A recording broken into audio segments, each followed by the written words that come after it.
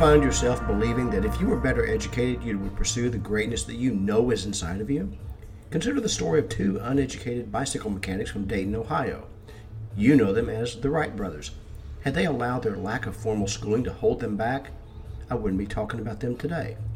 Never underestimate the power of your imagination, and that is something to consider.